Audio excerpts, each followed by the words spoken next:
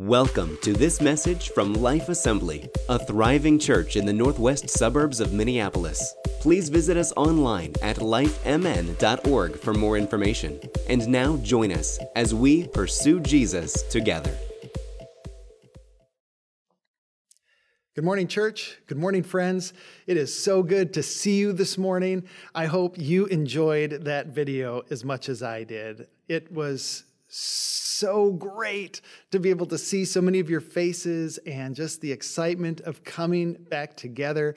Wow, I hope that I get to see so many of you next Sunday, June 14th at 10 a.m. So much has happened in 1 week, and we get to see so much more happen in another. And so we will see you at 10 a.m. next week. Until then, here we are. Thank you for being a part. Thank you for joining us.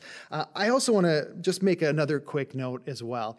We understand that there is a lot of different feelings on how quickly we should go and whether we should wait, whether we should just kind of sit still. And as pastors, talking to different pastor friends of mine and different people, we are feeling this tension. We are feeling the tension from people who are ready for us to get going, and they're kind of upset with us. And then there's a group as well that are like, hey, hold on, and they're equally upset. And there's just different feelings about what we should do. And so I just ask that you have patience with us. We are doing the best that we can with our board and our staff to make the right decisions for our church right here. And so help us just be encouraging and just know that we might make mistakes along the way, but we are doing the absolute best that we can. And I also want to give some permissions. You have permission to not come. I've heard some parents with younger kids that they're like, my kids will get into everything and touch everybody. We're just going to hold off. And I want to give you permission. That's okay. And for some of you who are maybe just kind of dealing with some vulnerabilities of health, and you're just like, I don't feel comfortable, you have permission not to come. And just know that we have asked our volunteers to wear masks for the time being. If you wear a mask, wonderful. If you don't, wonderful. But what I will say to you is, would you please do your best to still follow the CDC guidelines? We are providing an atmosphere here at our church where you can be properly spaced and that you can tell that we have done our due diligence of taking care of you. Now, you can go on our website, lifemn.org, and you will see our COVID-19 preparedness plan. We are also mailing them out. We are finding different ways to get this into your hand. We'll have it posted here as well, so you can see that we have done our due diligence to take care of our church family and our visitors and the people who come and join us in worship. And so I hope that you feel like that we have done what we can to be able to put our church in the best place possible moving forward. Also, we now have a YouTube channel where we're going to be going live on YouTube. And if you want to see past sermons, you want to see some other videos that we've put on there, you can just search up on, I don't know why I'm doing this hand motion here, but you can search up in YouTube and you can just look up Life Assembly MN for Minnesota, and you will find us. You'll find our LA logo there, and I want to invite you to subscribe so you can see all the new stuff coming out. But you can watch live on there or on Facebook, and we will be doing live services starting next week as well, so you can be a part and worship with us. And the reason why we went to one service is because this week, Governor Walz, and we know that we've had to pivot and change so many times, made the adjustment that by Wednesday, we can have 50% occupancy. And so that allowed us to go from 2 services, which we had planned for, to 1. And so we're pumped, we're excited to see you, and we understand that you need to do what's right for you and your family. And so we support that. Now, I have really wrestled this week with what to talk about. I think partly because I have been going through my own things. I've been going through my own challenges and working my way through what we've all seen between the pandemic and between the protests and the riots and the murder of George Floyd right before our eyes. And we have had tremendous opportunities to minister as a church but we've also needed to grieve. And I have been working through this tension of excitement on one side because I've seen so many great things. I've seen our church and our community rally behind giving of food and supplies. And I think that we are close to 11 cars right now, carloads that we've brought to ministries that nobody else had brought to. And I'm seeing this part of the Christians and people around rallying behind some darkness now in our history. And at the same time, I'm still weighed so heavily with what has happened and what we've seen. And I know that you're with me. I know that you're feeling these things too, and this tension. And with that said, today I really fell on Jesus' teaching on who is my neighbor. Who is my neighbor? And the first time that we see him talk about this is the parable of the Good Samaritan. And in Luke chapter 10, starting at verse 25, there's this lawyer who stood up and began to test Jesus. And they started going with this interaction. And he said to him, how do I inherit eternal life? And Jesus then began to talk with him, realizing that he's talking to a lawyer who's trying to trip him up. And he tells him that you need to love the Lord your God with all your heart, with all your soul, with all your mind, with your strength. And then he says, and love your neighbor as yourself. And the lawyer then, who is highly intelligent and trying to trip Jesus up, says, well, why don't you tell me who's your neighbor, right? And so Jesus then tells a story, and he tells this famous story of it's called the Good Samaritan. And you've got this person who was between Jerusalem and Jericho. It's a very well-known path there. And somebody was beaten. They were robbed. They were just in total, they were a disaster. And the first person that Jesus describes walking by him was a priest, a Jewish priest. And he's talking to this Jewish lawyer. And he says, look, he went right by him. And he said, but there was this Samaritan. And of course, the Good Samaritan, right? And he went there and he began to take care of him and nurture and heal. And he didn't stop there. He didn't stop there. He began to find a way to be able to get him into a place of healing. And it says that he paid for his stay so he could continue getting healed up. And then Jesus looked at him and said, who is the neighbor? And he said, well, of course, the Good Samaritan. And then Jesus said, okay, you're right. Now go and do likewise. That's who your neighbor is. And when Jesus brought up a Samaritan, he was pitting against a race issue. Think of that. He was going at a race issue right here with talking about who your neighbor is. And Jesus, it does this again in the book of James, and we're going to talk about that. But when he did that, the Samaritans were a mixed group of people. They were half Jew and half Assyrian. They had their own Torah. They had their own place to worship. They had to be separate from the Jews. The Jews were not even to interact with them. In fact, they would, instead of going through their city to get to another location, they would go around so they didn't even have to interact with these people. And so Jesus brought the race relations right to the surface and pointed out and said, this is how you be a good neighbor. You take care of each other and you take care of people.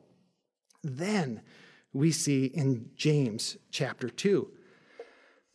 I'm going to start reading here in verse 1. My brothers, show no partiality as you hold the faith in our Lord Jesus Christ, the Lord of glory. For if a man wearing a gold ring and fine clothing comes into your assembly, and a poor man in shabby clothing also comes in, and if you pay attention to the one who wears the fine clothing and say, you sit here in a good place, while you say to the poor man, you stand over there, or sit down at my feet, have you not then made distinctions among yourself and become judges with evil thoughts? Now, here we're seeing favoritism, right? We're seeing people making judgments based on the appearance of somebody. So maybe they think, oh, look, that person must have money, so I'm going to give them favor. But look at what happens in verse 8. This is James chapter 2, verse 8. If you really fulfill the royal law according to Scripture, you shall love your neighbor as yourself, you are doing well. So verse 9, but if you show partiality, you are committing sin and are convicted by the law of transgressors. We see a clear distinction from Jesus here, talking about who is your neighbor by the Good Samaritan and showing favoritism. That when we have prejudices, when we have areas in our lives that are giving favor to groups of people, it clearly says partiality. You are committing sin. Friends, this is really a pretty heavy thing. And it goes on to say, and this is what Billy Graham is so famous for, and he says this in every single one of his gospel presentations. He says, if you've committed one sin, you've committed them all. And that's exactly what it says right after verse 9. When we harbor ill feelings and negativity and judgments, it is time for us, friends, to repent of these ways. It is time for us to make changes in ways that we were brought up and how we were taught. It is time for us as a church to lead the way when we are talking about everybody. Now, I have been saying for a long time, and if you were able to watch that video, you hear me say that I believe that we are in the kindest church in Minnesota. Why? Because I've been in some churches, and I've been here, and I see you. I see how you interact with people. I see that regardless of their race and ethnicity, that you are excited when people come. Why is that? Because you believe that people need Jesus. You believe that the gospel of Jesus Christ is the most important thing that they could ever have. And that is why you look at them. The Bible tells us that it's the kindness of God that leads us to repentance. And in the same way, we replicate that. We show kindness because we want people to come to repentance. We want people to come and to worship our Heavenly Father, who is the Father of kindness and love and mercy and grace. And that is why we need to lead the way. Friends, we need to lead the way. We cannot be people that are treating people like the Jews and Samaritans were. We cannot be the people in James chapter 2 that are showing partiality and they're showing favoritism to people because how they look. Instead, say with me, instead, we need to be people of love and kindness and mercy and drawing people in because that is what God has done with us and that's what we need to do with others. And I think I need to hear an amen right now. I'm hearing it. There we go. I'm hearing an amen today because this is the way that we need to think and the way that we need to be and the way that we need to be able to replicate the gospel of Jesus Christ with the people that we can impact. Okay, thank you. Now, this is what we're going to do right now. I wrote a prayer because sometimes I need to just take some time and really think it through. And so I'm going to just pray with you a prayer of repentance. Because I think that, and I know that others have done this as well. And this week I was at North Central University, and this is the day after the funeral for George Floyd was there. And there were pastors that came from all over our state, and our executive team and our superintendent came, and we had a time of prayer and a time of lifting up the name of Jesus together. And there was times of repentance and asking for forgiveness. And I think that we need to do that right here as a church as well. And that's for me, and that is for you as well. And I just want to encourage you as I read this to join with me. Heavenly Father, we come before you in the name of your Son, Jesus. I ask for your forgiveness for myself, our church, and our nation, for a history of neglect, abuse, and racism. Heavenly Father, I ask you to purge our hearts.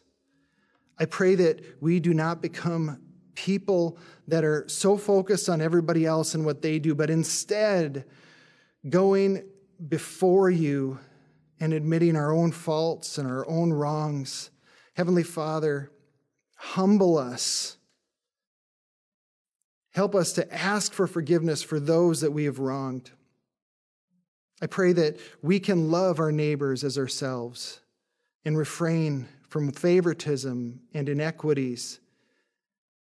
Give us a soft and tender heart so your Spirit can do a mighty work in us, but also make our heads like flint and as solid as a rock when it comes to your word and your ways.